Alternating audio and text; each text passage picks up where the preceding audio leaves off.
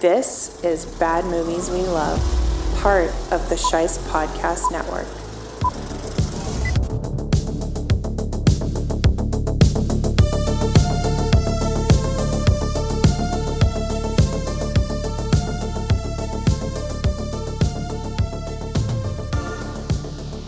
Hello once again, everybody. It is I, your host, Nick Sheist, and I'm back from hiatus.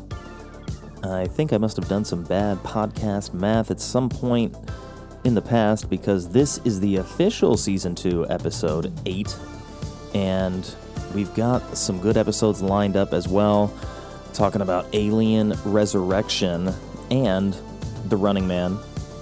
But for this episode, a friend of mine from the Sheist International Film Club, a Torontonian, to make it actually an international episode, stopped by to hang out and talk about a movie from the 90s that looked to catch lightning in a bottle with the popularity of Jim Carrey skyrocketing.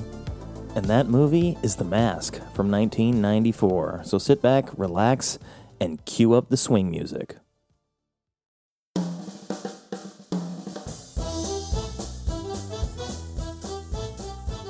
This is my opportunity to just do whatever I want with no consequences. I was confused.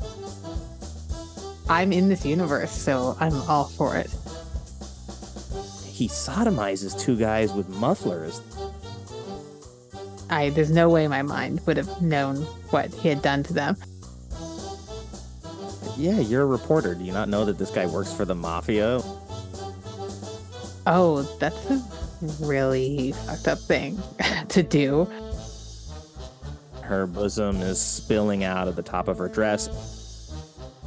Always wondered what they were doing down there and how, the guy just, I assume, dies. His face is pointing at me. Just be like, this guy seems aggressive.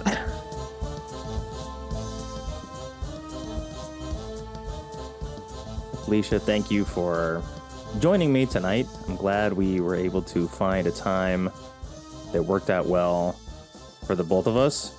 I just wanted to do a little bit earlier because we got to go give a cat his diabetes medicine later tonight when this is done. So thank you for helping me move this about 30 minutes earlier than we were going to do. No issues. All good. And we're here today to talk about The Mask from 1994.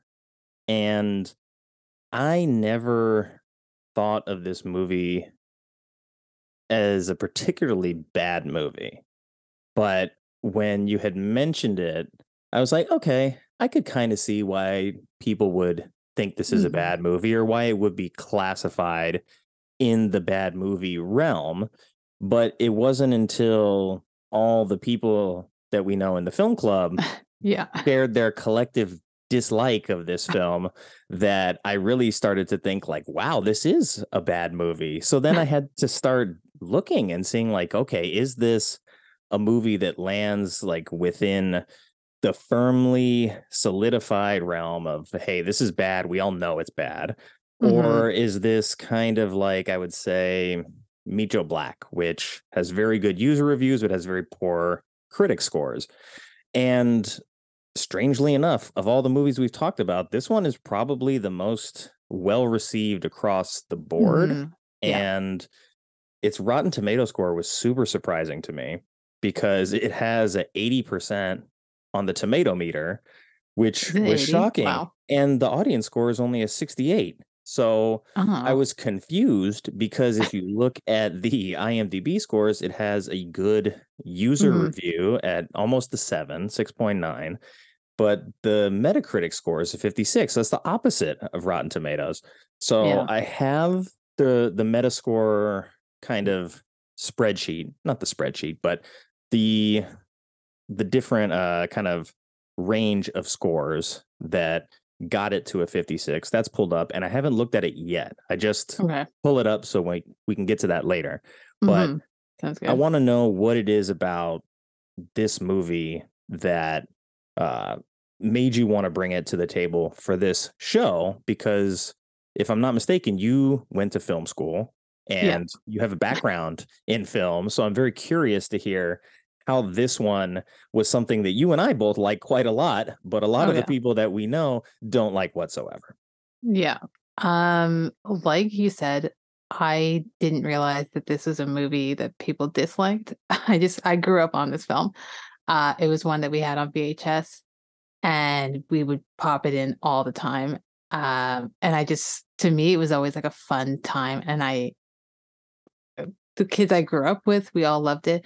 So when I became an adult and I would talk about, oh man, I grew up on The Mask. That's my favorite Jim Carrey. And they're like, I hate that movie. It sucks.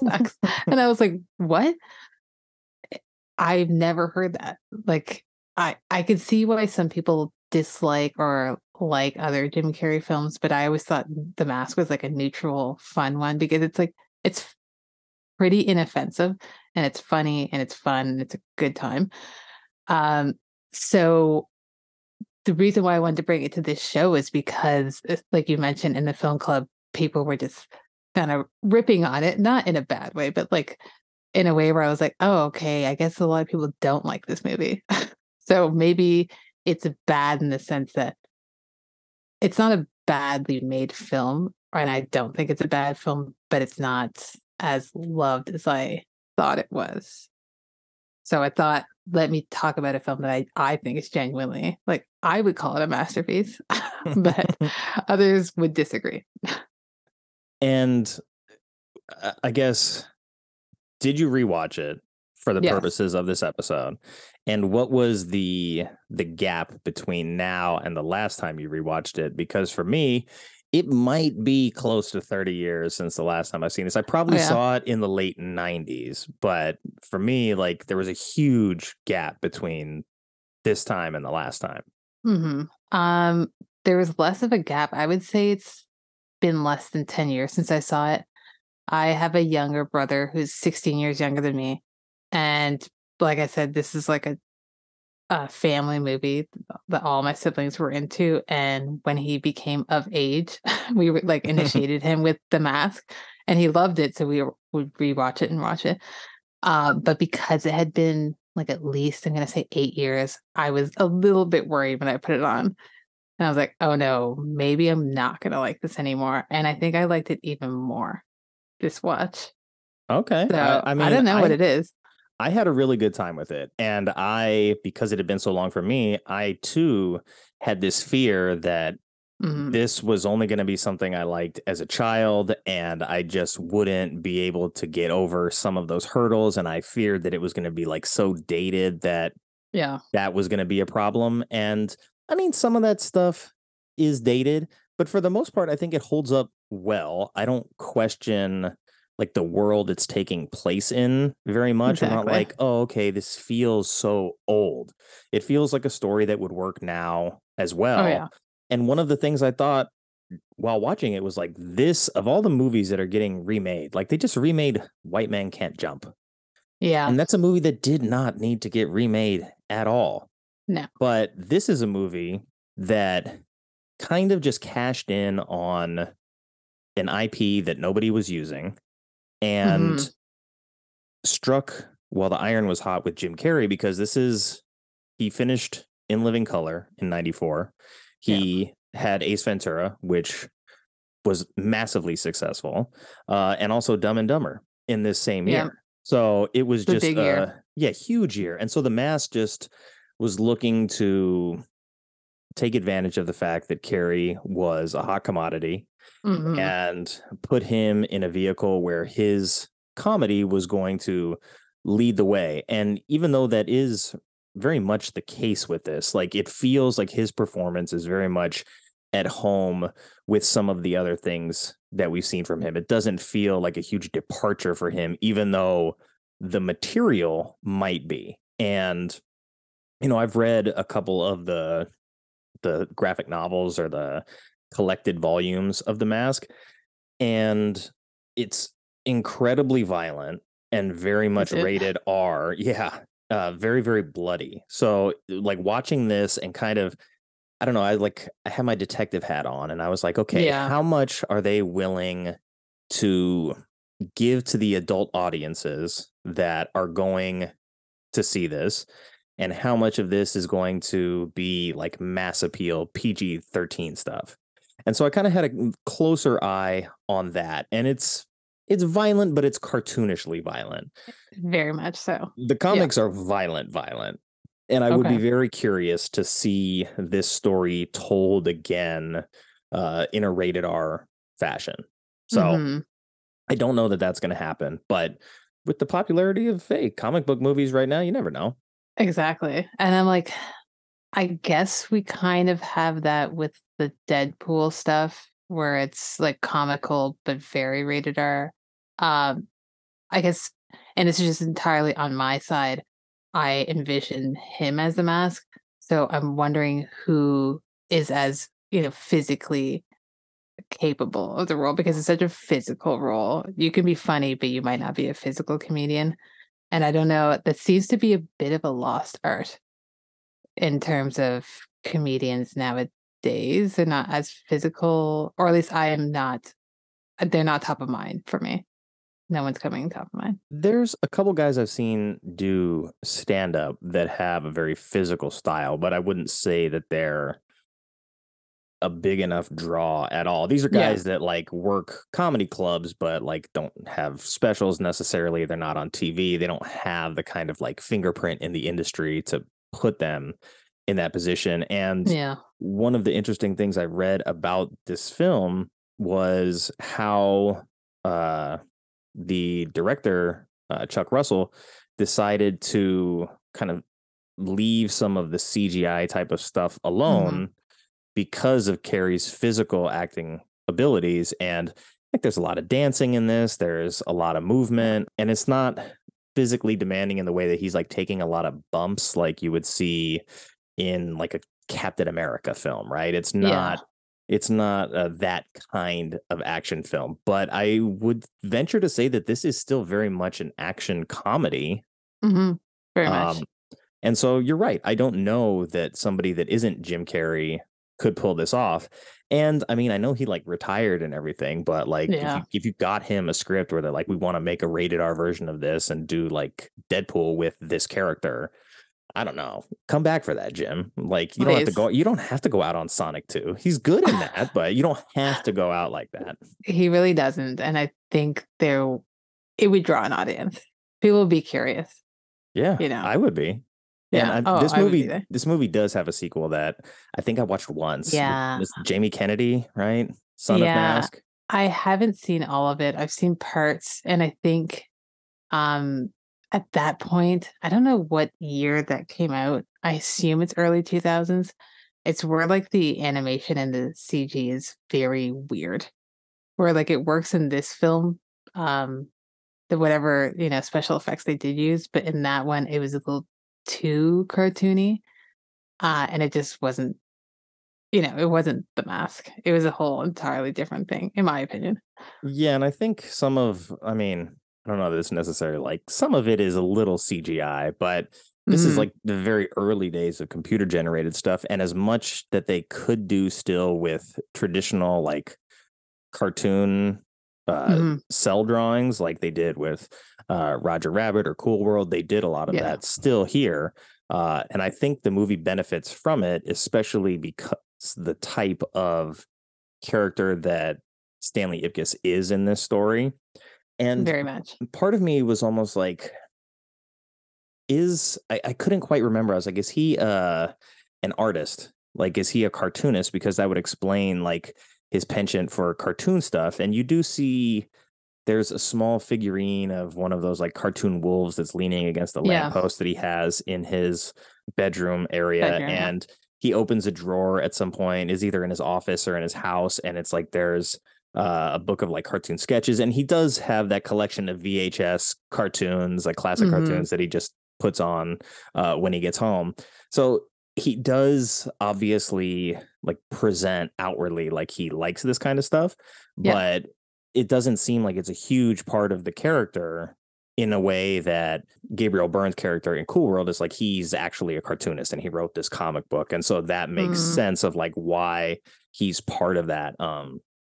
So just something small that I noticed when, I haven't watched this since I was a child, basically. So watching it as an adult was a different experience, but I still liked it quite a lot. And I was curious, oh God. like, do you remember how this movie was marketed? Because we typically look at the trailer and I don't remember, like, was this just, hey, it's Jim Carrey, come see it because it's Jim Carrey?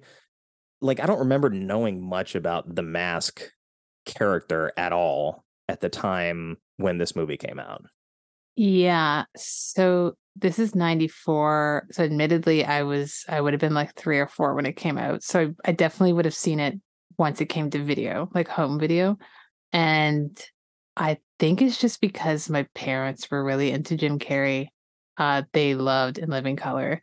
So it was bought. And then just as a way, as a 90s kid, 80s, 90s kids, I think we can all relate. All our parents just sat us in front of TVs, like pop in movie here and there. So The Mask was like on rotation. I don't know how it was marketed, because I just knew it as someone, like everyone knew about The Mask. Everyone had seen it. Like nowadays, there's people who haven't seen it, but growing up, I don't think I knew a single person who hadn't seen The Mask. You know, like you said, The Mask came out at the same time as like Ace Ventura, Dumb and Dumber, and those were like the trifecta of Jim Carrey, early 90s Jim Carrey. So, and it's, he has some stuff that's very out there, like Ace Ventura, and I think this is oddly enough, slightly more dialed back because he has the duality of Stanley Ipkiss, who's just a very relaxed, chill dude, and then The Mask. So I think this is like the beginning of, his later career where he was doing the more serious stuff. So I have to assume this is just marketed as like a Jim Carrey vehicle. I don't know that I didn't know growing up that it was based on a comic, and I don't know if it was marketed that way or if it was just Jim Carrey The Mask. Yeah, You know what I mean? this was a original comic that I think it was Titan, maybe Dark Horse, that Okay. was written by John Arcudi in 1991, and the collected volume was 93. The ones that I have were published in 93, collected volumes of Mask Returns as well.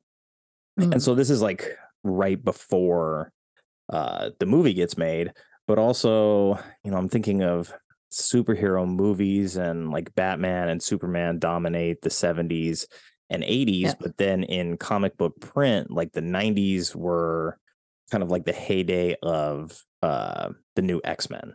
So Yeah. the Mask, even though like I collected and read comics when I was a kid in that era as well, it wasn't a book that I was aware of until I got much older. And then in reading the book, I'm like, yeah, there's probably a good reason for that, because Yeah. it's super duper violent. And it's probably a good thing I wasn't reading that as like a 7-year-old. Yeah. But interesting to see that it was kind of at the forefront of starting to adapt comics into films.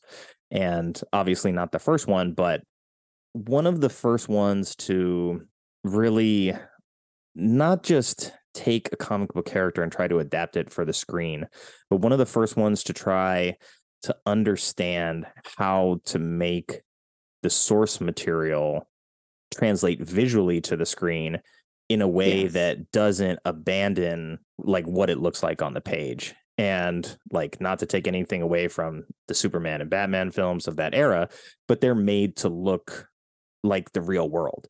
And almost everything about this is made to look like a cartoon version of the real world. So I really appreciated that just creative integrity in adapting an IP that probably a lot of people didn't know about at the time. Yeah, for sure. It's very much not, it's Edge City, that's where it's set. And it doesn't, if you're trying to look at it it doesn't really resemble any city that we know of. It's just kind of like a blank slate. And it has a lot of like 30s and 40s American culture in there, with even like the zoot suit that he's wearing Mm-hmm. and like the jazz clubs that they're attending. That like at the 90s, that wasn't really a thing. People went to clubs, but they didn't go to those style clubs. Those had kind of died out at that point. So it's very much kind of a nostalgic um, setting, but clearly like most of the people are kind of dressed like the 90s. But it's not super obvious that it's the 90s.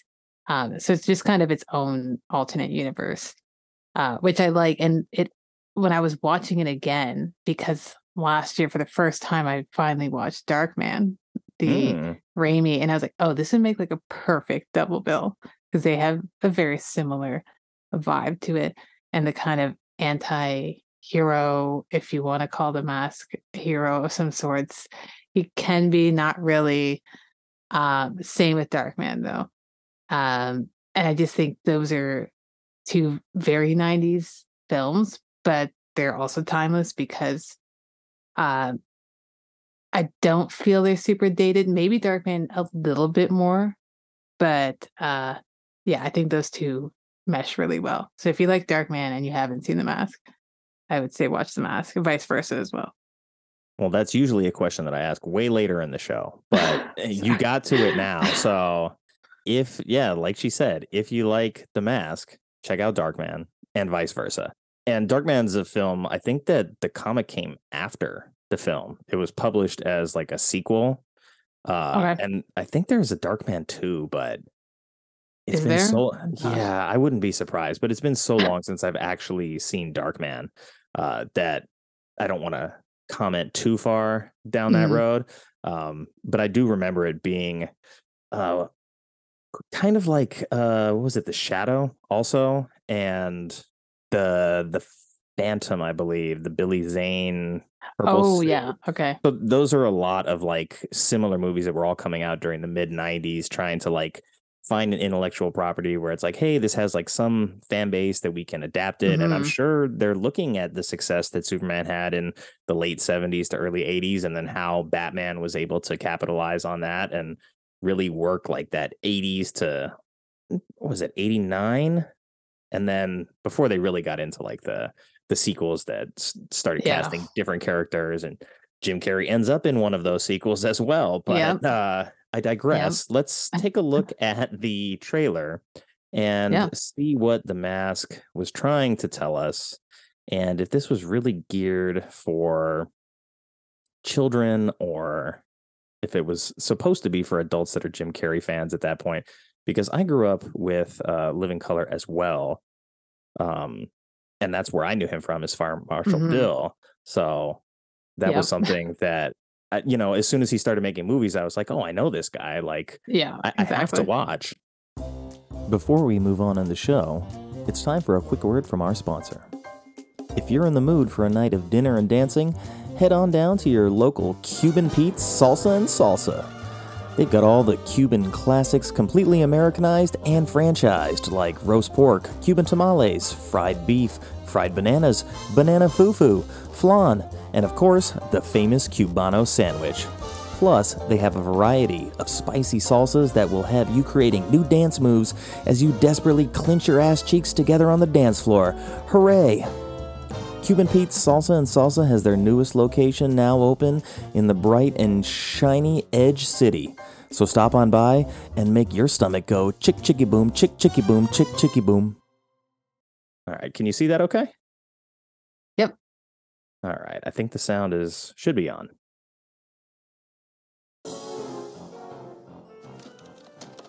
This is the story of Stanley Ipkiss. Stanley, you are the nicest guy.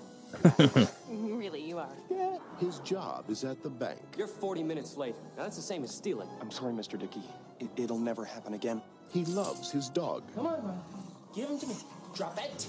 He's polite to his landlord. Ipkiss, do you have any idea what time it is? You know, Mrs. Peenman? What? Nothing. And the most exciting thing in his life are his pajamas. But now, Hey, you! What are you doing down there? I'm just looking for my mask. all that is about to change. Because Stanley Ipkiss is not the man he used to be. Spoken! His landlord did not hesitate to whip out the shotgun. She really did.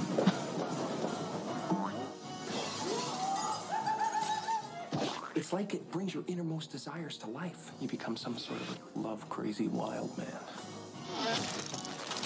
I want him here tomorrow, alive. Now you have to ask yourself one question.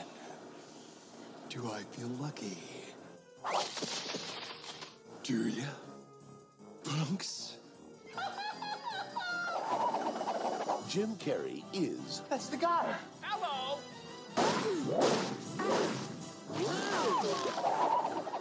The Mask. Ooh, somebody's Featuring swing music from Harry Connick Jr. Yeah.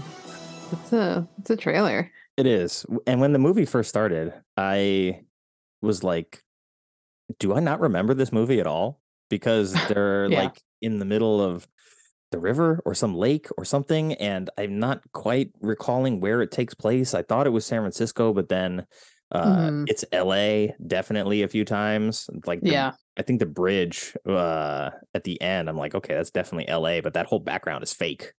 I was like, damn, they made Los Angeles look really nice there. And it starts with, like, I couldn't quite tell. I was like, are these guys salvagers? Because they're working down in the ocean, and then they stumble across this treasure chest, and the guy who's down there has like a pry bar with him, so he's working to open it, but then a pipe gets dropped from a boat and crushes that poor guy, and then his story ends as the mask floats to the top. And so I was like, what were they doing? Were they like putting in like phone lines or like power cables or something under the water? Because it just kind of throws you into the middle of this. Like it didn't have to happen there. This could have been like, oh, this is like it falls off a garbage truck, or they find it in an antique store, or so many different ways to start this. I wasn't 100% sure of why they chose to go with like these disposable throwaway characters with no names. I don't even know if they have speaking lines. And then they just kill this guy unceremoniously with like a giant pipe in the middle of the ocean. So I was like, okay, I'm not 100% sure I remember what happens or how he gets his mask at this point. And there's a scene later where he first kind of sees what is what he thinks is a dead body floating. And in watching it back, I always thought, oh no, it wasn't really a dead body. But in that scene, I'm like, no, that's a body. And by the time he gets his hands on it, it's not a body anymore. It's just like a pile of garbage. And I know that they are trying to tell us that he thinks it's a body to give him an excuse to jump in there and to actually like find the mask. But at the same time, in the background, like there's mob activity going on, and it would be completely fitting for that to be a dead body. So I'm very curious if that is something that just didn't test well with audiences. That like, no, this is a Jim Carrey movie. We can't be showing a floating corpse in, you know, the opening of this film and have it carry the PG-13 type of label that we want it to. But it would have fit very much thematically with what's going on in the story if this were a body that were disposed of by why can I not think of his name, Dorian or his boss, who was Nikki, I think, something like that. I always remember the opening because I also always wondered what they were doing down there and how like the guy just, I assume, dies down there and is never talked about. I have to assume, because everything you're saying is very correct. And I think it would make sense that they were either they could have just cut that out and he could have found it any other way. He could have still found it in the water, you know, without that opening scene.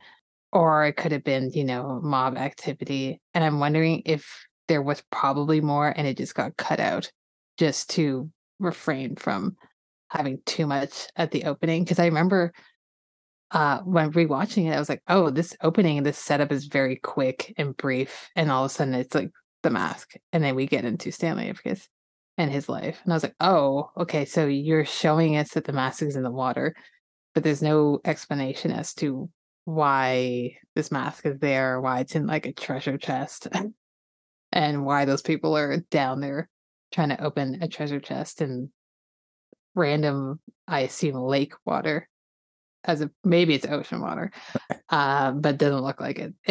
So, um, yeah, I have to assume there was some editing, and as watching it, and what you mentioned before with the comic book stuff or the animation stuff, I noticed a lot of Looney Tunes memorabilia. Either like when he opens his desk, there's a Looney Tunes like comic there, and in his apartment there's some Looney Tunes stuff. I was like, is this WB associated? And I don't remember. And then on the trailer we see WB, and I was like, The oh, okay, big Warner so logo right there. yeah, so we're prefacing that this is for a younger audience, and it's not going to get darker than it needs to be. um and it's really not, like, rewatching it. I watched it with my 3-year-old. I wanted to test to see if it was scary or not. And there was times where she looked kind of worried, but like then the animation would start and he would be the mask, and she thought it was so entertaining. She loved Milo. So it's very much, it's not a kids movie, but it's definitely kid friendly. I loved Milo too. And it was one of Yeah. my favorite parts of rewatching this. And I couldn't tell, like, my dog was next to me on the couch, and like there was a couple times where it looked like she was watching, and she's not really the type to respond to like dogs on the screen, but every now and then she'll sit down and she'll like actually look like she's watching the TV. And I was like, I wish she could go like find my keys when I lose them. That would be very helpful. But it's strange that you mentioned that this like is definitely kid friendly, and I would say more geared towards being palatable for kids. And the year after this, Spawn the Mask animated series, which ran for 2 seasons as well. So I wouldn't be surprised if that was already kind of like in the plan to, we're going to do this, and then like, hey, you know, we have the foundation in place to make an animated series here. And, you know, it's running in 1995, so it didn't, you know, it only lasted 2 seasons, so it wasn't hugely popular. But in watching the film as an adult, I see that it's like, it's a rated R movie that is wearing like a PG-13 jumpsuit. Like, it's so easily could become rated R. And there's a lot of scenes that I think walk that line very closely. Oh yeah. And 100%. I don't want to jump ahead like too far, but there's a scene where he like basically becomes like Pepe Le Pew, and that cartoon character, I mean, for a long time it was like, oh, like it's funny that he's constantly like harassing, assaulting this woman. And when he gets to that moment with Cameron Diaz in the park, like he's very forward the whole time, and she's very much like not into it. And there's only one scene earlier in the film where he's watching Ben Stein explain, like, you know, how the mask works in psychology, and how the like we all wear masks and it hides the id. And you know, when Seth and Michelle did their episode on like super amazing, super fantastic movies, like one of the bonus episodes for Movie Friends, they did Drop Dead Fred, which also like mid-90s kind of same cartoony, zany, borderline rated R film. And in that, when he asked like for comments, I had written something for him talking specifically about how Fred is the representation of the little girl's id. Like all of his behaviors are her. So it's very interesting to then watch this movie again from very close to the same time that digs into like who the mask really is. Because very early on, you like Stanley doesn't know that this happened. He wakes up thinking it was a dream. Yeah. When he figures it out, he starts to remember, but there is a sort of disconnect that like all these things are happening beyond his control. And then as he comes to terms with the fact that like it is him making these decisions, it changes the way that I viewed Stanley, because you see him presented to us as, even in the trailer, it's like, oh, like he's a dork, and like his desk is broken, and he physically acts strange, and he's not good with women, and he lives in a shitty studio apartment where his landlord busts his balls about like a curfew that he shouldn't even have. And so it's so much of like, this guy's a loser. And then he puts on the mask and it's like, you're not a loser anymore. Like the mask itself basically grants him the power to do anything he wants. Very much. Yeah. There was a poll going around on Twitter months back, which was like, oh, pick the mask and you get the powers associated with it. And it was like Iron Man, Batman, etc. And not a lot of people were picking the mask. And I was like, I don't think that many people really know like what the mask is. Yeah. Like it's basically like the Green Lantern's power, where your imagination is the limit for what you can do.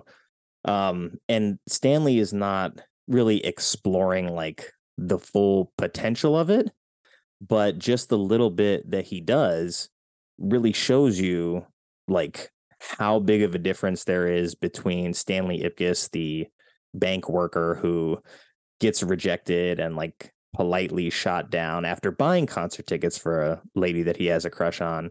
And then, oh, okay, like I'm going to be the nice guy and let you go with your friend. And, you know, that's who we get introduced to. And then as soon as he's the mask, he's just doing whatever he wants. He dresses better. He's more confident. Like he walks tall. He's got these big shiny teeth. So he's always like smiling, always has energy. And we see him walk into like a gang of thugs, which apparently there was like a deleted scene, but why these guys are all like wearing vests with no shirts and like, you know, they look like the Village People, but out on the street. And they ask him for the time. And I guess there was a deleted scene earlier where they like assault him and rob him and take his watch, which is why he goes to his landlord. She's like, do you know what time it is, Ipkiss? And he says no, because he just got his watch stolen. So that would explain like why he's like so down on himself by the time he gets back to his apartment. But they end up going into the alleyway and he sets up like this funhouse booth. And like there's like he whips a used condom out of his pocket. And so like something small like that, where we see the version of Stanley that we see is not a ladies' man, is not getting laid. But this guy, the mask, has a used condom from I don't want to know where, but hopefully just his imagination. It's the hope. It's the hope. And in that scene later, he builds a Tommy gun out of a balloon animal. And he just unloads it into the street and doesn't hit anybody. Like everybody gets away safely, but it lets you know that like he's dangerous and can kind of craft things that are going to allow him to manipulate the physical world in a way that is going to make him a serious threat. But also it led me to believe that it was setting up something that didn't happen. Like he was going to become drunk with power in a certain way that was going to like compromise who the core character was. And so that's a much different story about, you know, someone who is a loser who then gets power and kind of like turns into this other person because they've been shit on by so many people. And, you know, if you go that route, it's not really like a Jim Carrey comedy anymore. So I understand why you bring in Dorian and you have like a real bad guy and you let him wear the mask.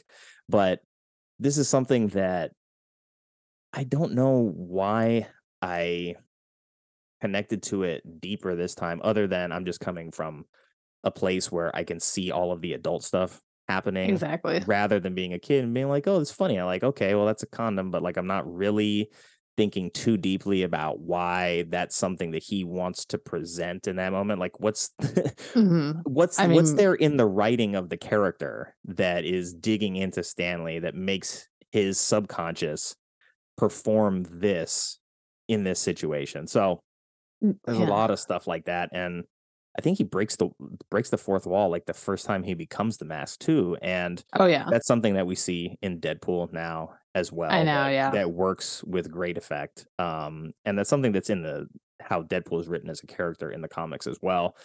And I don't know. It's been a while since I read the comics, and I wanted to sit down and read them today, but I just ran out of time. hmm So I don't know if that's something that the character does on the page as or if well. it's Jim Carrey kind of thing Yeah. that he brought. I assumed it kind of was because I think he does that a lot, especially around that time where he would sort of like, fully break the fourth wall or be hinting at the audience, and we know that he's hinting and acknowledging.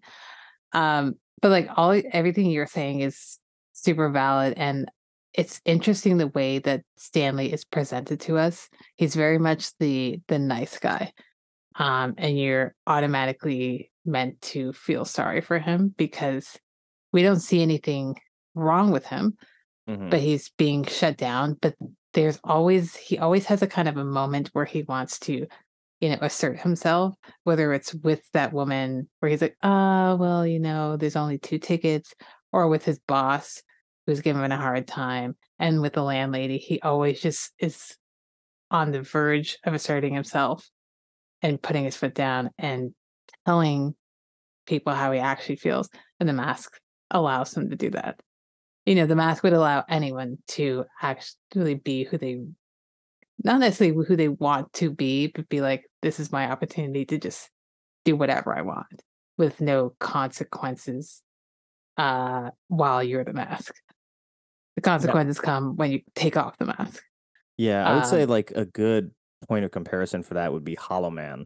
Like mhm, you see yeah. Kevin Bacon, who is like he's smart, like he's charming, but like underneath all that, like he's really this other person. And then Oh, when yeah. you remove him and he gets anonymity through being invisible, then you see the depths of like who and like who his character is and the lengths that he's willing to go to get what he wants. And maybe that's something that is present with Stanley, but they always want to bring it back to him being, the hero. And it could be a Yeah. Jim Carrey thing because even when he's the villain in Batman, it's like he's still a fairly charismatic villain. He's never like Two-Face in that movie is more of like the I'm gonna, flip a coin and kill this guy type Mhm. of villain. Jim Carrey's Riddler is more like, I just want to like steal everybody's brain power and make myself smarter. Yeah. It's like a different kind of It's kind of villain, like, but yeah, mischievous, which is the same thing with this. And I'm sure we'll get into the powers from the mask. But like you said, he never really comes across as evil. It's more just like, I now have the power to, right some wrongs and get revenge, as opposed to going out of his way to hurt people who haven't done anything to him. It's always kind of a revenge situation. yeah, and I'll ask you right now since we're getting into some of the more detailed stuff. Like when we first meet him at the bank, it's Mhm. his coworker who he buys the concert tickets for with like the expectation that they're going to go together. And Yeah. then she shuts him down and like she wants to go with her friend. And he kind of just takes it on the chin. And it's meant to show us that like he's weak and he's not assertive and Yeah. that he doesn't do well with women. But he like that's something that I felt that like maybe was definitely was dated in terms of watching it 30 years down the line, in that he feels entitled to something from her Yeah. because of getting the concert tickets. And they don't get into like what the previous arrangement was or if like she had agreed to go with him before that and he Exactly. changed her mind or anything. But it is this thing of like, oh, he's presented as the nice guy who gets shit on here, but he's also that's a character that's like, oh, I bought concert tickets expecting to get something in return from her. And that's not necessarily like, hey, this is a nice guy. So it's interesting to see Exactly. the writing in 1994 using kind of like a very tropey way to get that across very early on. And I think right after that is when like Cameron Diaz gets introduced, and she Mm-hmm. comes in a red dress, and then Oh she's yeah. bending over and her bosom is spilling out of the top of her dress. And I see what the filmmaker's doing. I mean, you put Cameron Diaz in that role for a reason, but like Yep. she's bending over for no reason. I'm like, Oh no, yeah. yeah, she's like touching like the strap of her shoe, but she's not like tightening her shoe. She's not No. adjusting it. She's not drying herself off. She's just like bending over and like lightly touching it. So it's like, okay, we want to just like show off her cleavage here and have Yeah. Stanley and the other guy like fall over each other because she walks in. And again, it's like, okay, like good looking woman walks in the room. The nice guy's like, oh my God, she's so beautiful, right? But it's like, nope, this woman that I've been trying to, get to go on a date with me that I just got like devastated by. Who's she? I don't even remember her because this new woman Yeah. walked in the door. Again, like that's not Exactly. necessarily the behavior of Mr. Nice Guy in hindsight. Yes, very much. And it's like I think that's like a very memorable scene of the film, and it's shot differently. It's kind of, the classic slow zoom in, and there's the lighting behind just to highlight her body and her. And it's only for that. And you definitely don't do that anymore. And I know it's kind of played for comedic effect as well, because it's, obviously the super hot woman walks in and everything in the room stops and all the attention's on her. You definitely can't do that anymore. But I did find it funny because when you watch something like that, you're like, oh yeah, I forgot a lot of movies used to do this. Mhm. And sometimes it wasn't for comedic effect. It was just like, this is how they're going to have the female character enter the scene. Yeah, it was definitely something that was very like, I mean, it was very prominent in the 90s for sure, and probably in the 80s as well. But just like a character who's there only like specifically as a love interest to like further the plot of the main character, because I mean, she does have a change of heart or a change of like her moral compass at some point when she realizes the guy that she's been dating is, legitimately evil. But Yeah. it takes that to get to that point. But not too far after Cameron Diaz is introduced in the bank as well, the Peggy Brandt, the reporter, Amy Yazbek, Yes. she comes in, and she too is now a new love interest for Stanley. And I was like, wait a second. I was like, does he end up with her? I was like, no, I don't think so. And then the way they interact is oh my God, it's Peggy Brandt. And I wrote to her and she published my article. And Yeah. then And he's Mr. she's Nice Guy. yeah, she's playing. Yeah, exactly. The article title, Mr. Yeah. Nice Guy, Mr. when Nice it's like, Guy. okay, so is this really what a nice guy is? And that what like so many women around the city are really like wanting out of their man. And Peggy too, in that moment, says to him, oh yeah, me too. Like so many women want this. Like I'm one of them, right? And so it's just like another instance of that. And so when she like betrays him in the end, I kind of forgot that happened, but I was like, oh, okay, like this totally makes sense. And I get it. Like she's like, hey, they're paying me. Like I need to, Yeah. I need to pay my bills. Like I don't really care about you. I Yeah. don't know you that well. And maybe Exactly. without actually explicitly saying it, she's like, I see through your bullshit.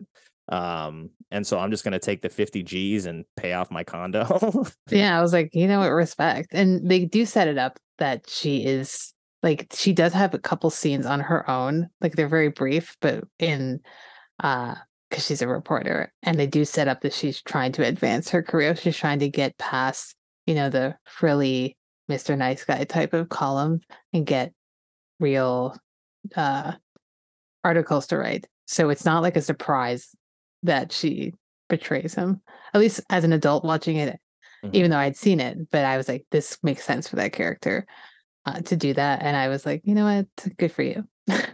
Yeah. Hey, Do what you need to. I mean, yeah, if it was like, here's some stranger that I don't really know who's going to confess all their crimes to me, and I mean, it's the mob. I don't know, whatever. Like they gave me 50,000 in cash, so Yeah. I'm gonna go put a down payment on a house. I live in California; it's expensive out here. Yeah, exactly. But like, and she still does care enough because when they do grab him, she's like, "Oh, you said you wouldn't hurt him," and Dorian's like, "I lied," and she's like, Mhm. "Well, okay, see ya then, I guess." Yeah, you're a reporter. Do you not know that this guy works for the mafia? Like, Yeah. come on, you're obviously not a great reporter on top of things, but uh, you had mentioned too that I think you said it was your younger brother who that you Hmm. wait until came of age to show him the Yeah. mask. So I'm curious, what age is that? Well, I think he was around 5 or 6. I would say even, yeah, 5 the most is how old he was. Just because it was something we were so obsessed with, but we knew his personality. And oddly enough, for both him and my daughter watching it, it's that opening scene that kind of scared both of them at first.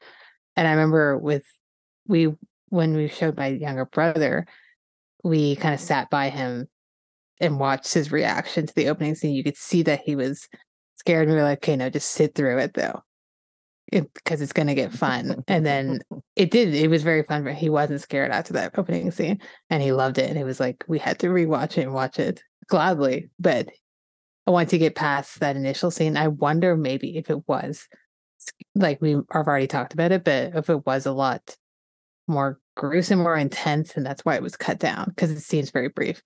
Um, but then with my daughter, I was like, I remember it being very tame. So I was like, she should be fine.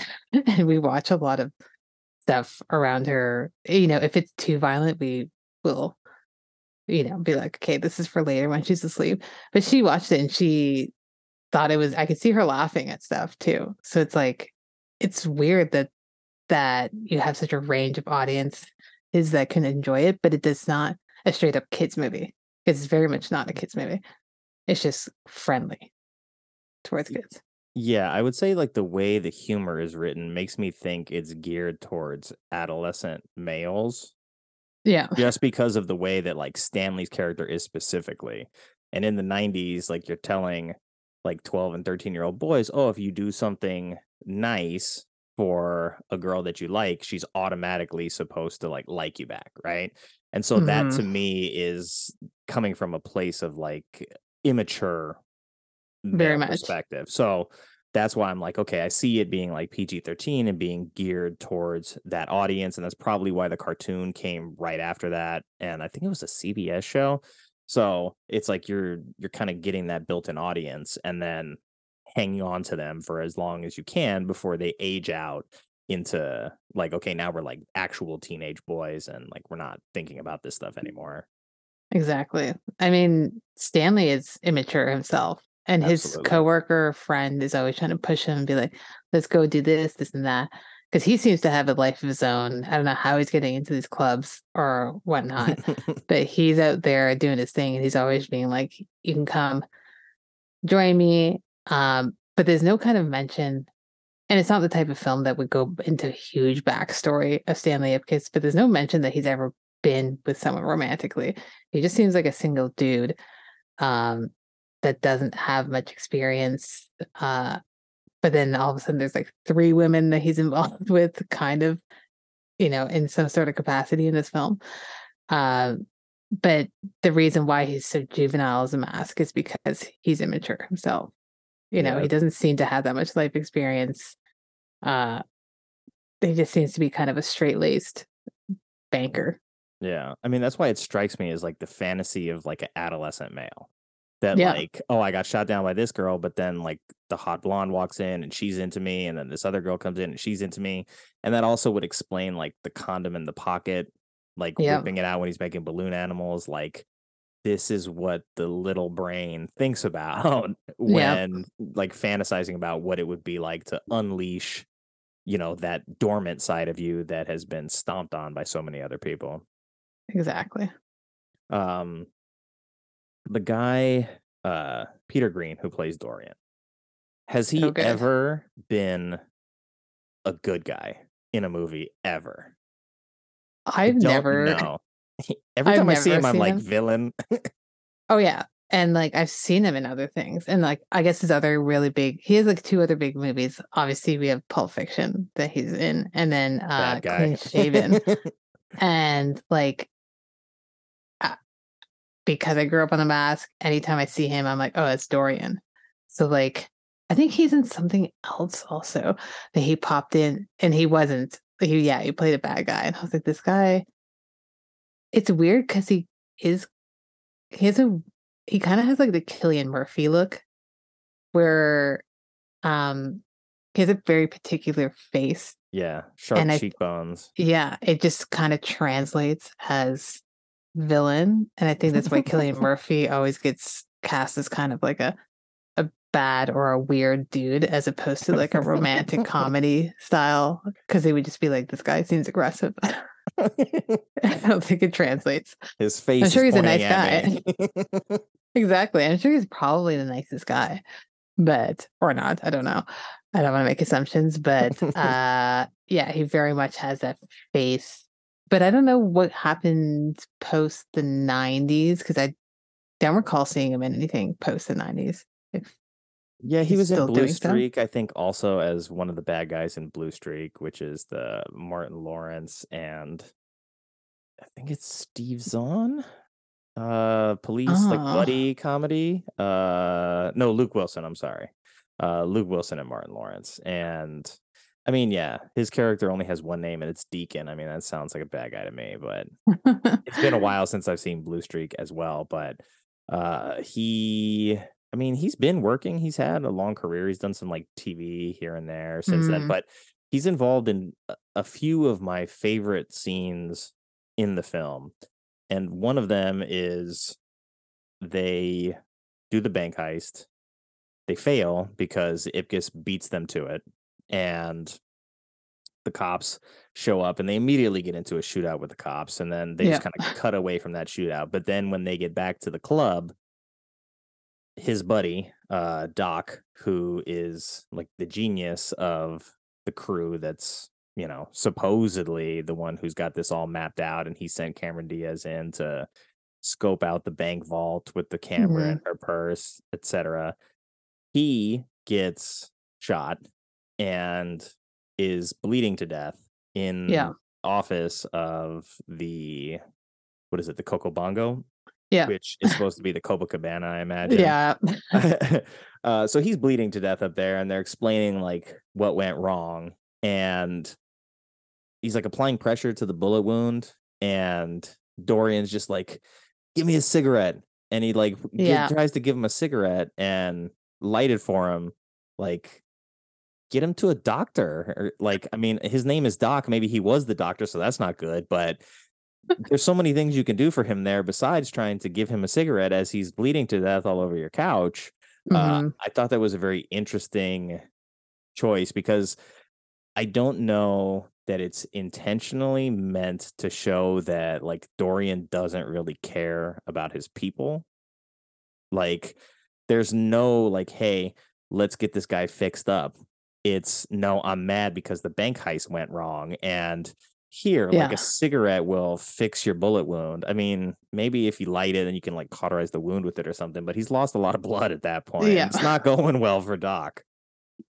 Yeah, I love that scene too. I kind of read it maybe differently than you though, with that character in particular. Like I agree that he doesn't seem to care about anyone else on his team, but he did seem upset when he realized he was dead, and that I think he just wasn't thinking straight.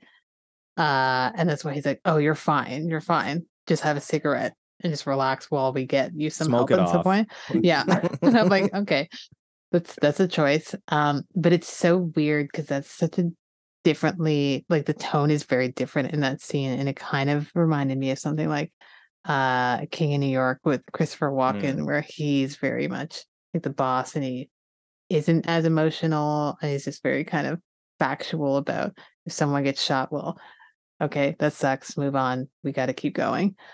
But yeah, Dorian is such an interesting character, and he has some of my favorite lines later on when there's a character shift. Mm. But even like, it's interesting that he could have been the only bad guy, but there is a one above him. And watching it again, I always wondered, I was like, why did we need that extra? Because he could have just been doing stuff in the club without the extra pressure on him.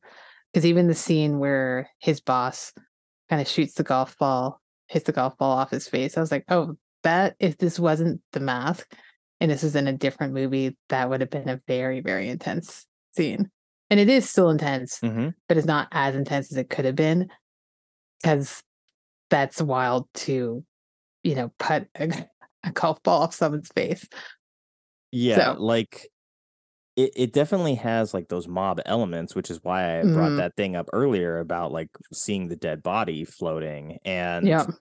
like in that scene where Dorian is getting chastised, you have a pretty good understanding that he's not about to get his head caved in by Yeah, that 9 exactly. iron that the guy is swinging. But realistically, if you miss a little bit with that golf club, you're going to do more than like just leave him with a bloody lip Yeah. there on the side. And so, like you said, like that could be intense, but we don't get enough of Nico No. at any point really to make it seem like that scene is actually going to end in the worst possible way. So you're always kind of Exactly. like, okay, there is somebody above him who he doesn't like. And I think maybe it's just meant to be some kind of parallel between Stanley and Dorian, is like they're both looking upward. And Yeah. Dorian's a guy who is not really like the nerdy quiet type. Like he's got the good looking girlfriend, he's got the club, he dresses nice, he's got money, so he's got all these things that like Stanley doesn't have. But even so, he's still got somebody above him Above that him. is telling him what to do and is controlling him. And it's like how each of these guys go about approaching that in their lives. Like, what do you do when these outside pressures are pushing down on you, and how these two different types of characters deal with it.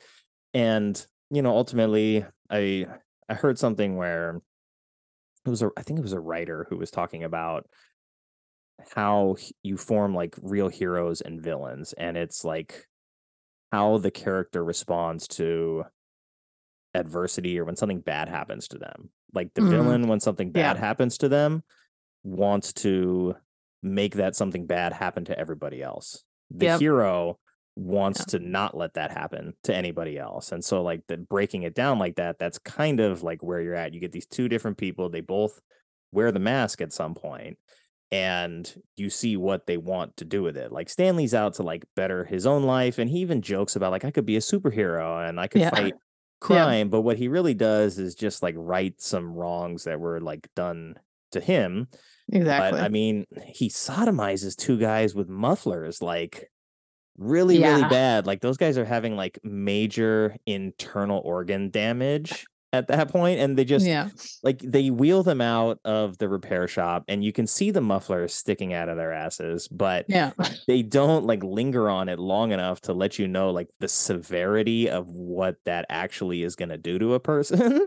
Yeah. And I was like, okay, see, there's one of those like rated R things that they snuck in there, but they, there's no blood. You don't see it happening. It just, you see the aftermath of Stanley going in there and Exactly. doing that. But again, it's like, is Stanley really a nice guy? Like he didn't go in there and just like fix his car or like bonk Exactly. them, tie them up. Like he sodomized these two guys violently. Yeah. And that's like the first time he's the mask. And it's like, because I've seen this movie so much, the older I grew, the more I realized what he did. Like when I first watched it, there's no way my mind would have known what he had done to them. And as you get older, you're like, oh, that's a really fucked up thing to do. And right off the bat, because it's not like he was later on when he'd already gotten used to the mask's power. It was like one of the first things he did when he realized the powers that he had. And it's like, oh, okay. They didn't do you that dirty though. Like, yeah, fine, they're trying to get more money out of you, but you kind of went overboard with that. Yeah. Just a a smidge. a little bit. Yeah, so that's a scene that's wild, and it is very kind of like a flash, and then they don't Yeah. really talk about it. I think it's his first night as the Mask too. Like when he first puts it on and goes out, and it's like a dream to Stanley because he doesn't like believe all these things actually happened. But he also, I think, ends up robbing the bank at some point later in that same night. He does. So Yeah. it's like that first time he put on the mask, it really like unleashed all of like the horrible things inside him that he wanted to do. And, you know, had that gang of, you know, hooligans not gotten out of the way when he whipped out the Tommy gun, there would have been half a dozen dead bodies in the alley as well as those two guys he sodomized. So really kind of you had to reel it in. But I would like to see this character told in a way that allows like the full volume of violence, because now like stuff like Sisu came out this year, John Wick, Deadpool, like you can have these kinds of stories be told by major studios and be Violent Night, which came out at the end of last year as well, where it's like the violence is fun in a way that even though it's brutal, like the brutality sort of makes it funny because of the scenarios and the setting. So I think like now would be a good time, if ever, to remake this. But I wanted to go back to the Coco Bongo because that same scene after Doc bleeds to death in the office, Stanley's downstairs dancing with Dorian's girlfriend of all people. And I believe this is when, and so the goons roll up on him and they want to shoot him. So they all pull out their guns. They just start shooting in the middle of the club. And he's, you know, the Mask. So he's like in cartoon mode, dodging bullets.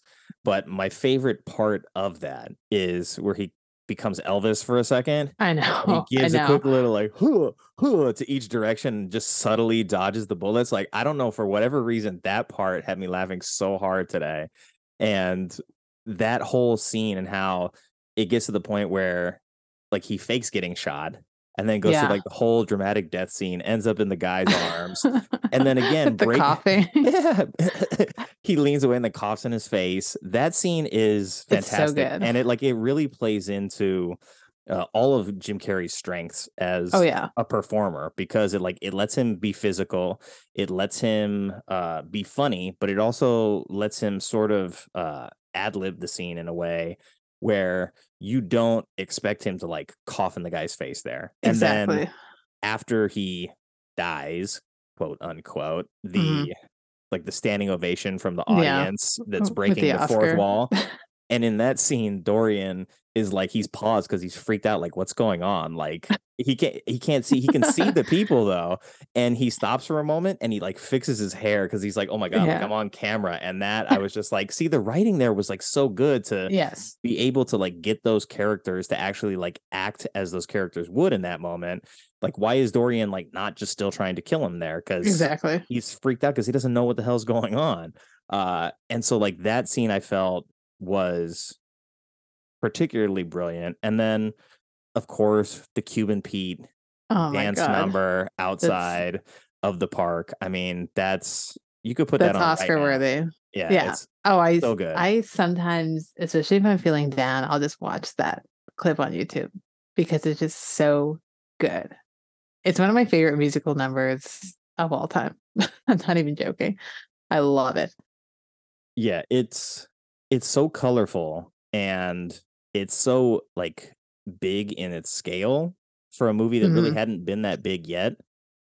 He comes out of the park and, you know, he's nailing the door shut because the cops had gone in there after him and he had just gotten away, and he turns around and there's, you know, 50 police officers out there, and he starts dancing with them, and they're all kind of frozen too because they're all freaked out, but they're also under this spell that he's casting because he's the Mask. I think there's a point where like he opens somebody else's mouth and uses it like a megaphone in that scene as well. So and the costume he's wearing in that is great too. Like, it's just, and at that point, it's good. It comes at the best part of the movie, to be honest, because you don't question it. Like all of a sudden, you think this could go either way, where he's going to unleash some sort of madness, and he does, but it's not the madness you think it is.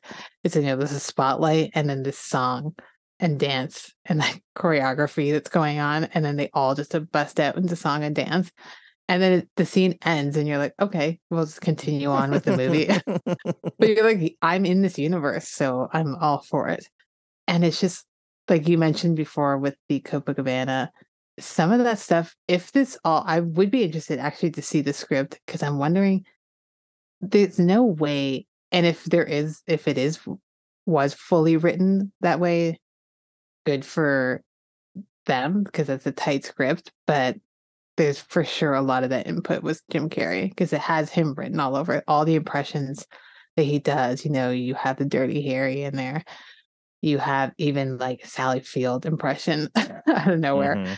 And it's just like, he's just so brilliant at it, and he gets his time to shine, and it's appropriate as opposed to him just doing random impressions.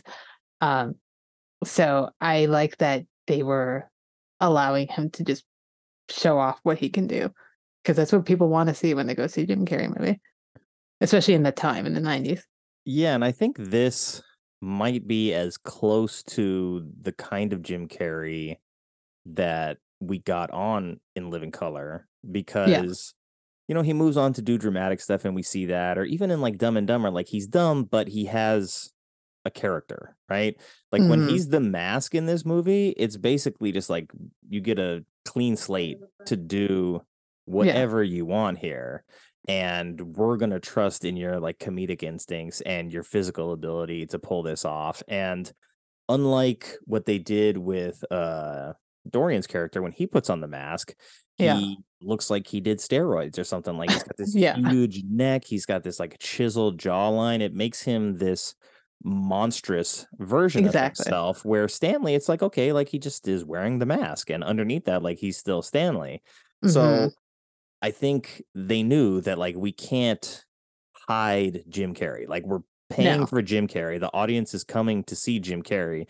If you can't tell it's him through the mask, like what's the point of having him in that role? And I think you see it like later in his career as well, where he's the Grinch, and it's a very physical performance. Like I mean, it's green as well, but a lot of it is his facial expressions throughout that film. And he's also got a pet dog that he interacts with a lot.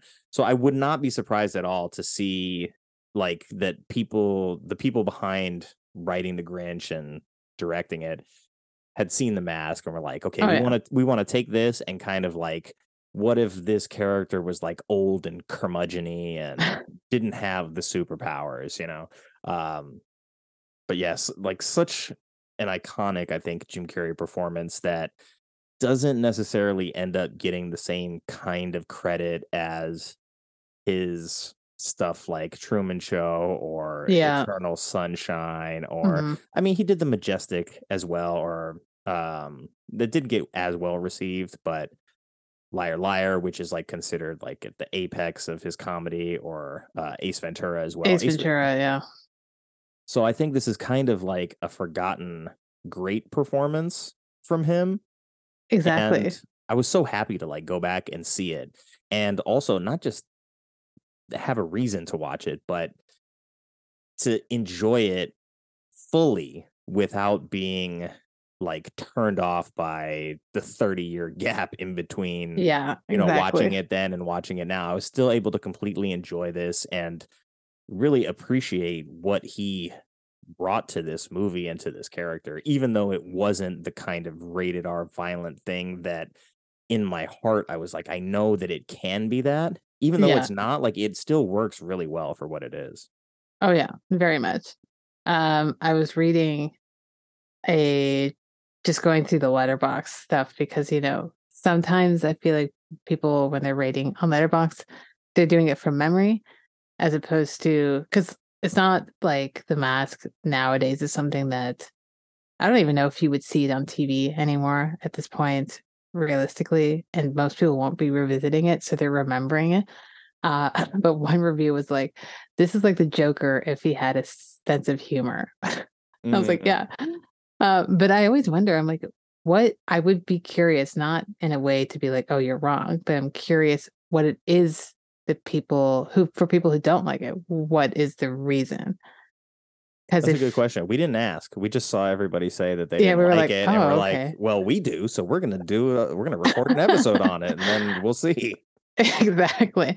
Because a lot of those people say, oh, they love Ace Ventura. And I'm like, but Ace Ventura is even sometimes I think, a little bit more gruesome uh, than The Mask, in the sense of the sense of humor is dirtier, I guess, Yeah. if that's the word. Mm-hmm. So I'm wondering what it is about The Mask that they don't like, or if they're just misremembering it, which is fair. But now I feel like I need to know. Like I'm gonna Yeah. start demanding Well, we'll put it into the answers. universe, and we'll see. We'll see if we get like horrible feedback. Then we'll know why people didn't like it. Yeah, But exactly. As long as you tell me. like what I saw with Biodome, the only people that reached out, most people said they liked it. And then same thing with Yeah. Drop Dead Fred. I had one guy who was like, "You should just throw that in the garbage." And I was like, Oh. "Well, my garbage is a DVD player, so it's going to end up back on the TV one way or the other." Is there anything that we've left out? Do you have something in your notes that you wanted to talk about that we haven't gotten to yet?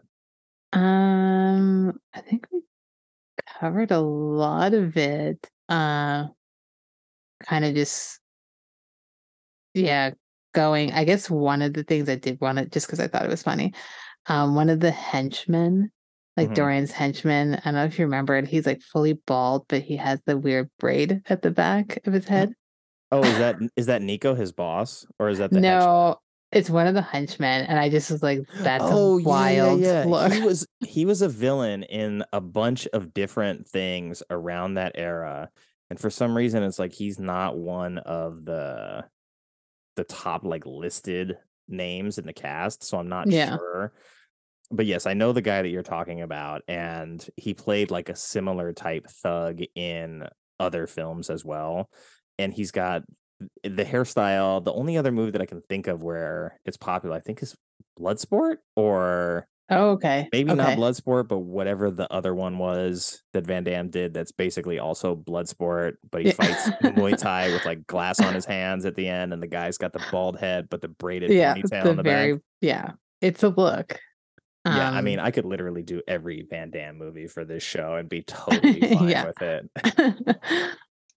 Yeah, I just was like, I thought it was hilarious when I fully noticed, because there's a scene, I guess, outside of the prison where Stanley is, or the jail, and you see the back of his head, and I was like, oh, okay, didn't realize that was hiding back there. Yeah, there's some other movie that he was in that he played a very similar role, but I can't think of it. Maybe if I find it, I'll message you and I'll be like, you got to see him in this movie because it's the same Please thing. do. Please do. But yeah, I think we covered a lot of it. I think we got into The Mask maybe deeper than most people would go into it, and I love that.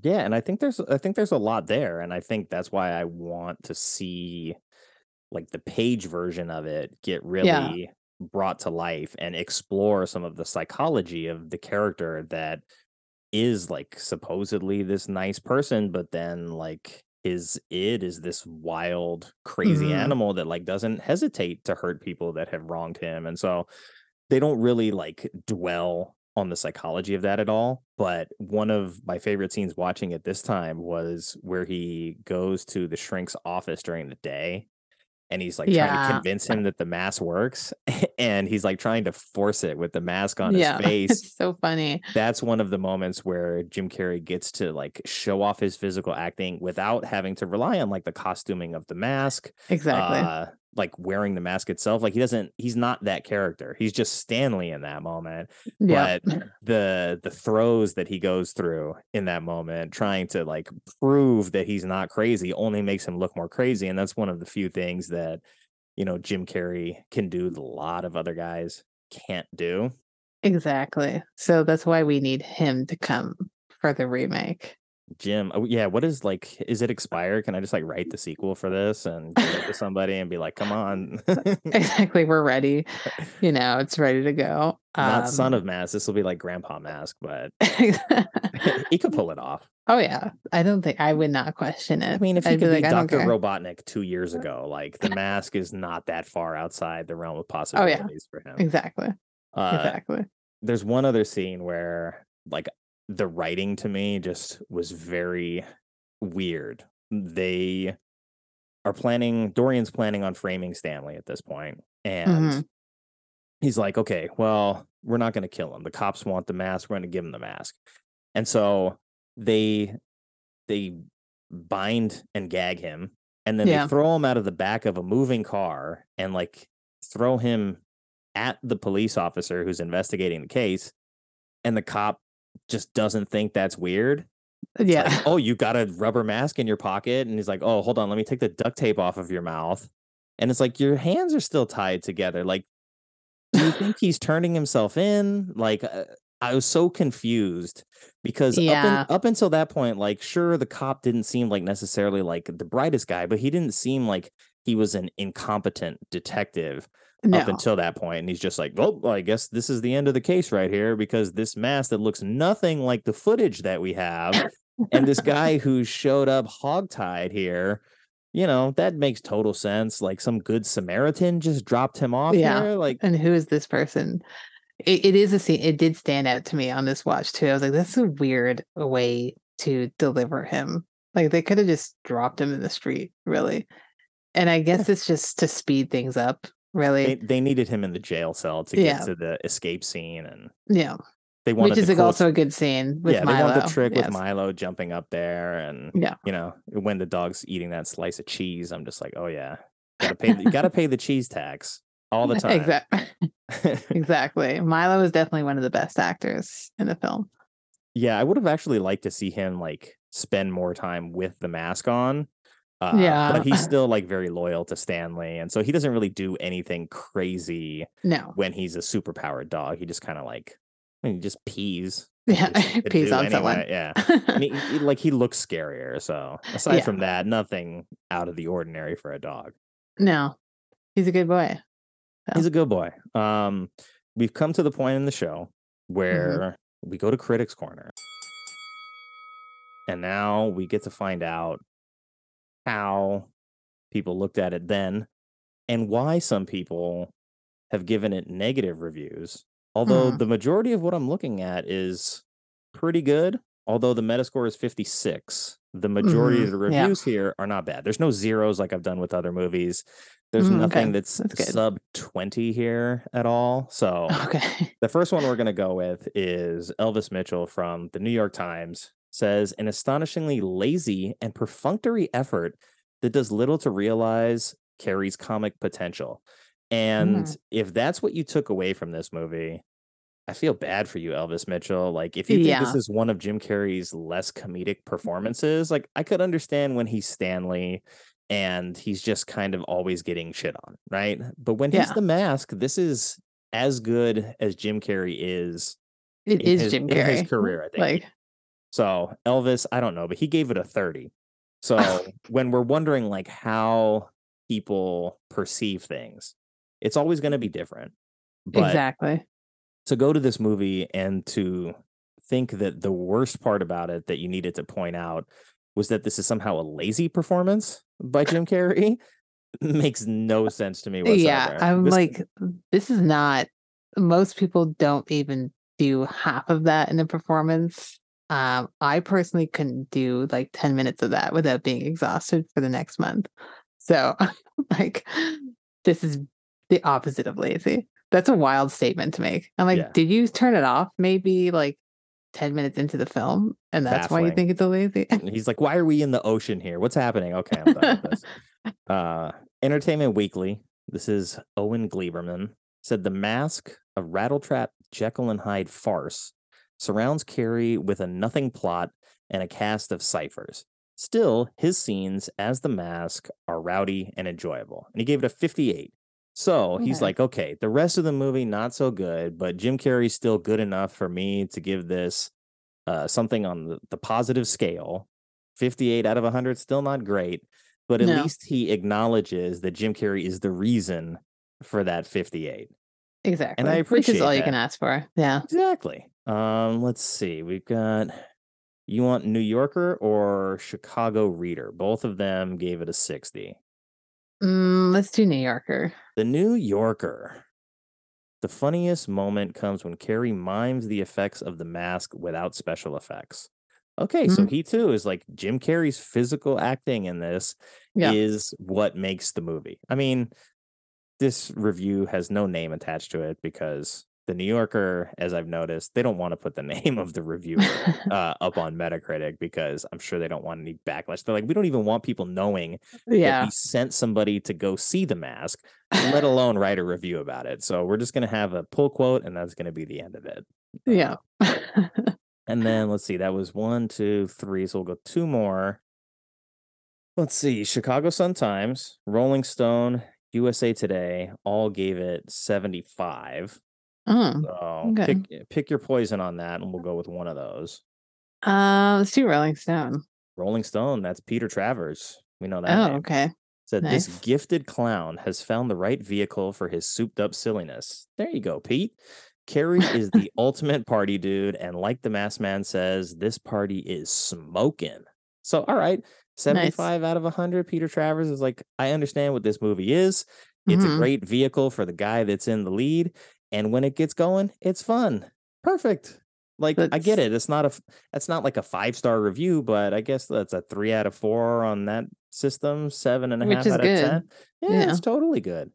And then we'll save best for last. And that's Washington Post, also unattributed. It says, Carrie's a human cartoon, and his spontaneous Avery-esque, anything for a laugh outrageousness makes this otherwise blank mask a must-see. So it seems like the majority of critics even still recognize that, while the movie may fall short in a lot of the surrounding efforts, that Jim Carrey is the movie. And that, like this guy says, it's a must-see for that reason. And I agree with that 100%. Oh, yeah. 100%. If there's any reason, I still would like to see maybe that mob stuff punched up to like an R rating and get into some of those characters in the background. Maybe make Nico a threat that's worth fearing. You know, exactly. Maybe it's Dorian's friend that was in the river that Jim Carrey jumped in to save, and it's a dead body, and maybe that's why the cops are like, "Hey, what are you doing in that river?" Yeah, just looking at some garbage, just trying to find my mask. It's like, what are you busting his balls for? He's in the river. Who cares? Exactly. Like, if he wants to be in there, that's his problem. You know? Yeah. But yeah, it's good to hear that at least the sentiment at the time was that this is it's a Jim Carrey movie. They could have even put it Jim Carrey, the mask, Jim Carrey's the mask type of thing. Despite the fact, obviously, it's based on a comic book. But, you know, even thinking of 90s comedians who were all great, I guess another physical one could have been like Robin Williams, but he's not. I'm sure he probably could have done the mask. But it would be a different mask. Jack instead. Yeah. But like nowadays, like I was saying, there are some physical comedians, but you know, I just can't imagine anyone apart from Jim Carrey. And that says a lot for, you might not think this is a great movie, but he has created a character that will stick to him forever. He's got a few of those actually. So he's above, he does. a lot of actors. Oh, and it has a 3.3 on Letterboxd as well. So at yeah, least it's not bad. Yeah, the people that take time to sit down and review it have been generous and favorable towards it. So that's good to hear. And then we'll have to get the feedback from everybody else that didn't like it that's in the film club. They'll have to let us know their thoughts. I'll do a write-in segment, be like, tell me why you hate The Mask. Maybe my next free pick will be The Mask. Oh, make everybody watch it. And be like, now I need to know. I'm just going to rip it apart. I mean, we covered so much. And I mean, you beat me to the punch earlier with giving me a comparable film.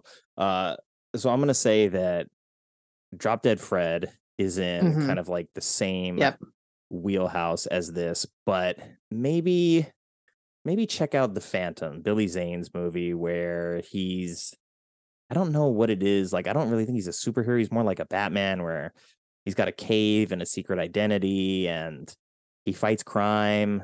maybe The Phantom or The Shadow would be the two that I think are probably in the closest wheelhouse to this that I can think of. So if you like The Mask and you're looking for something else that's kind of like cartoony, I mean, Dick Tracy is also like in that same realm of being very, very colorful, mob oriented, but also you have kind of like a wisecracking guy who wears like a big yellow suit, I think, too. So Dick Tracy, not too far removed. That would be an interesting one for this show at some point. I haven't seen Dick Tracy in a long time, but it's got an amazing cast. It's super colorful, like great makeup, great sets. So I remember a lot about it physically, but yeah, I haven't like sat down with Dick Tracy in many, many years. Yeah, I actually thought of that movie when I was picking this one. I was like, I'm surprised no one has picked it yet for your show, and I'm sure someone will at some point. Now you've put it out there in the universe, so someone will pick it. I hope so. If anyone's listening to this and you want to talk about Dick Tracy on this show, you can email me at nick@thesheist.com, or you can reach out to me at Bad Movies We Love on Twitter. I'm there too, and on Instagram now too. So nice. Thank you so much for your time. I'm really glad that we were able to make this work, and especially on short notice. And we were both able to have fun with this movie. And, you know, I think you too had mentioned that like it had been a while. So it's always a risk to like roll the dice and see like, is this movie going to be something that I still like? Because the last time I saw this, I was like 11 years old. But it's really good to see that the things that I loved about it when I was a kid held up. And then the things that I sort of knew from the comics were there actually had some substance to it. So it gave me a little bit more of an enriching experience as an adult as well. And I really had fun with it. And there was a moment where I was watching it and Kristen had come down to take a break and she was sitting on the couch and like she was playing on her phone, but like I look over and I can see her laughing, and then that's good. He swallows the TNT at the end to save Cameron Diaz, and he just like belches out a fireball and says like, "Oh, that was a spicy meatball." And she just like started laughing, and I was like, "See, this is still good, right? It's not just me. I'm not over here just like laughing for no reason." So it was really great to see that too. I should have just watched it with her from the beginning, but you know, she was working and I wasn't, so I got to sit on the couch and enjoy it. No, I feel the same way. It was like I mentioned at the top of the show, I was a little nervous, but it's always such a nice feeling to revisit something as an adult and still have that love for it, because it's not often that happens. So for me, it was just like it was such a fun watch, and I just, you know, as someone who watches a lot of films and some that are not that fun to watch, that I still love, this is just a fun time. And like sometimes you need a laugh, you know? So yeah, absolutely. And we've entered like this territory where I've heard a lot of people, like we saw Winnie the Pooh, Blood and Honey that came out recently. And so there's this thing that's like, don't ruin my childhood by making these movies. And it's like, well, like not everything necessarily from your childhood was great. And that's something that is a question that I challenge a lot on this show, because a lot of it is stuff from the 90s when I was a kid. Like the vast majority of stuff that we've done so far is from the 90s. So it's interesting that that there is this movement to not, what I heard described as bastardize stuff from childhood. And for me, it's like, okay, well, number one, like you don't have to watch Winnie the Pooh, Blood and Honey. If this guy wants to make like a horror themed universe with Winnie the Pooh characters, like who cares? He can do that. It doesn't become Winnie the Pooh. Like it doesn't replace what was in your childhood. And then on the other end of that, we get something like The Mask that I think would actually benefit from not necessarily a remake, but a reimagining or a retelling of this character on film when CGI is better, when there's more of an appetite for adult rated R stuff, because people that are in my demographic are like, hey, we grew up with comic books and we want to have something like a Deadpool or a John Wick or Sisu available, where it's just fun to watch the violence, and the violence isn't presented in a way that is, I mean, I was going to say graphic, but it is very graphic. Yeah, So I know what it's you mean, not, though. yeah, it's not Yeah. presented in a way that is It's not like, very realistic. yeah, it's hyper realistic, so it's easy Yeah. to dismiss it as Exactly. something that's not real. And I think, you saw that in the early Sam Raimi Evil Dead movies, where it's like, okay, there's a horror Yes. movie, but like most of the time, if you had like a fire hydrant filled with blood gushing into your mouth, it would be this disgusting thing. But like, Yeah. it's funny because of how ridiculous it is. And so Exactly. Yep. it's like the appetite, I think, has come around, or at least people in my age demographic have gotten to the point where we're willing to see that and entertain that and spend money on it.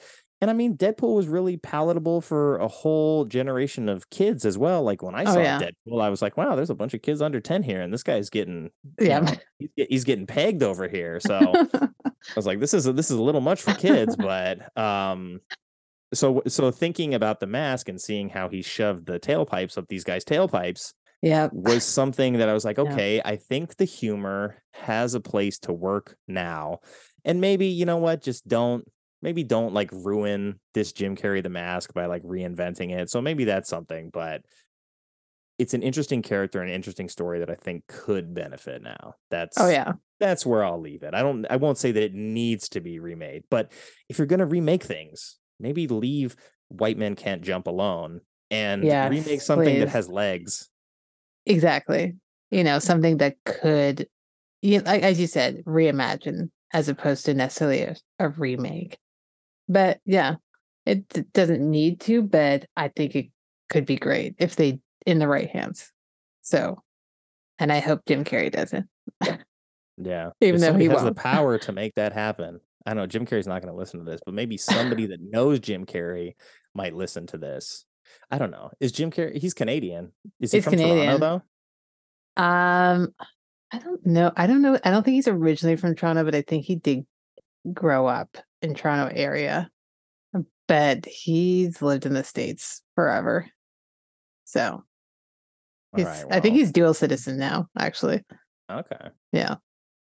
Well, maybe someone from Toronto that's going to listen to this because of you that from film school. I don't know. Maybe we'll luck out in like a couple years and we'll see Mask 2 with Jim Carrey. Yeah, there's a very small population in this country, so someone I know knows him. Probably. All right. Well, you gave me hope. I'm gonna end on that note and believe that it's possible that it can happen. Fingers crossed. Fingers crossed. Again, thank you so much for joining me and for bringing this movie in particular to the table. I had so much fun watching it again, and I'm gonna see if Kristen wants to watch it again because she seemed to enjoy the few minutes of it. And if nothing else, maybe I'll just put on the Cuban Pete dance number again and watch that. Just show. I'm gonna watch it right after this. Thank you. Thank you. Have a great night. You too. Take care. Bye. Okay.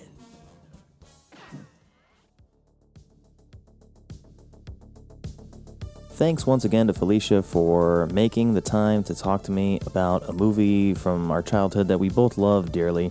You can catch her on Twitter at Cinemaroni. That's Cinema Roni, R-O-N-I. And my sincerest thanks to all of you who took the time to listen to this episode. I know your time is valuable and you have a lot of options when it comes to your podcast. So if you spent that time with us, I really do appreciate it. If you'd like to be a guest on the show, you can reach me at nick@thesheist.com, or you can reach out to me at Bad Movies We Love on Twitter for the time being, and that's Bad Movies We Love with a L-U-V. This show is an extension of thesheist.com, and the podcast is recorded, edited, mixed, produced right here in the home studio by yours truly. So until next time, stay safe, be well, and have fun, no matter how you get your movies.